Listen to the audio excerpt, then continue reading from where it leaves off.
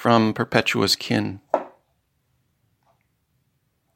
Benjamin's earliest memory shows him his mother at the dining room window with water pitcher in hand, counting out seconds after a blast of lightning. Small at table, his supper plate forgotten before him, he watches her, watching on his behalf. He's learned to pretend at numbers, seeing elders tick their fingers. So he lifts hands above his plate and starts. He doesn't know the order, but pretending is comfort. Then comes noise like the ceiling ripping away. His water glass shakes. "Thunder," says Mama. "Not to worry, can't hurt you." Lightning, though, is different. "We'll keep counting, Mama and me, till it's gone." His first worded thoughts. One needn't know numbers to remember, but words are necessary. Early on, Benjamin saw fixity in the world. Daily came the dawn, nightly the dusk. Mornings, Mama kissed him awake, and there was bread to eat, warm from her oven. Nightfall brought parlor hours and fire in the hearth. Out his window every day the boy saw vegetable patch, garden fence, the scorched mound of the refuse pile, and, beyond, cornstalk seas of neighboring farms. Every stalk tall as a man, they massed themselves up to each dooryard. In town, his father's store stood firmly at the corner of the square. The carved signboard had read their family name forever, Lorne and Son. Benjamin noticed no weathering in the painted letters, for wear could not be clocked. On Sundays, Perpetua's red brick church stood in place as always. It was eternally there, walls well mortared, and granite cornerstone aglitter with feldspar and mica. The church steps were immovable when you trotted up them into the sanctuary, and you knew that the high wooden steeple of the bell tower stretched doubtless above, foul weather or clear. Benjamin could note the turning of days, riffling of seasons, transits of sun and moon, but these told no loss. To the contrary, they bore out order, recurrence, permanence. He could not have imagined what the blacked-in calendars of grown-ups betokened. Nature dubs the child immortal at birth, but she undoes her mistake. A summer night, and the boy shook from a waking dream. A voice had told him he was going to die. He padded down the cold hallway in darkness, woke Mama to tell what he'd heard. Beside her, J.M. Lorne slept on without care, or was it in heavy resignation? Harriet Lorne led the child back to bed. Sitting in the dark, she dealt him the usual motherly tenderness. No use. The fear would not go. At last he drifted off to sleep his fear. From then on, Benjamin walked alert to the creaking of floors. Every evening the sunlight, instead of hiding under covers or going to sleep, gave out altogether. Benjamin learned to tot up the loss. Though morning brought new light, now it was just that, new, not the same light, and could never be. From the book of Ecclesiastes, Benjamin learned that the living know they will die, while the dead know nothing. They have no more reward, and even the memory of them is lost. The church house boomed with talk of blood, sacrifice, every man and woman's last retreat from the world. The pastor's words made the churchgoers cry aloud. Benjamin saw now. The gift, once given, would be taken back. You were mortal, and mortals must pray.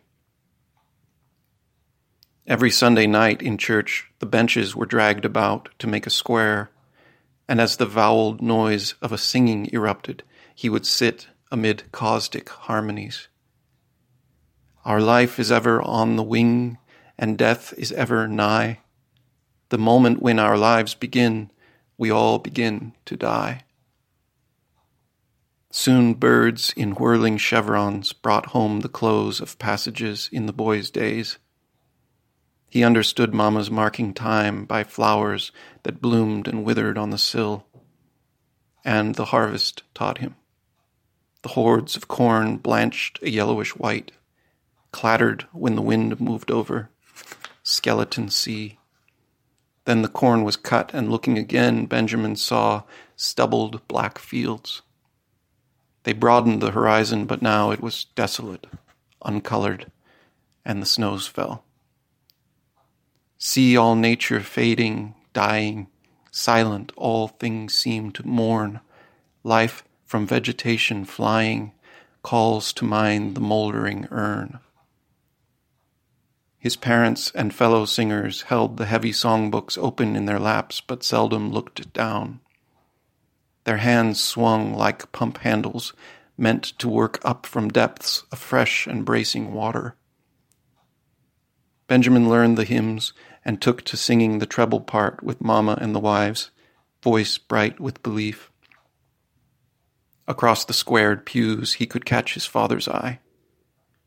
Though John Manfred boomed bass with the singers around him, his eyes never gleamed to match Mama's. Mark the difference. Were belief and passion woman's domain? There was no doubting women knew of reckoning, grit, getting by, like men did. But unlike men, they knew in a sinless sort of way. The fairer sex, they were called. While men seemed sinners to the last. Men bashed, brooded, grudged, raged, and racked up hurts. How many times already had Benjamin watched Yulee Turner, town inebriate, lope from rear of the church to sinner's bench, hair askew and waistcoat undone, grimacing sin. And how many whiskered farmers and cattlemen had stood in lorn and sun for mended boot soles or saddle horn, splattering the spittoon and grunting oaths like pleasantries.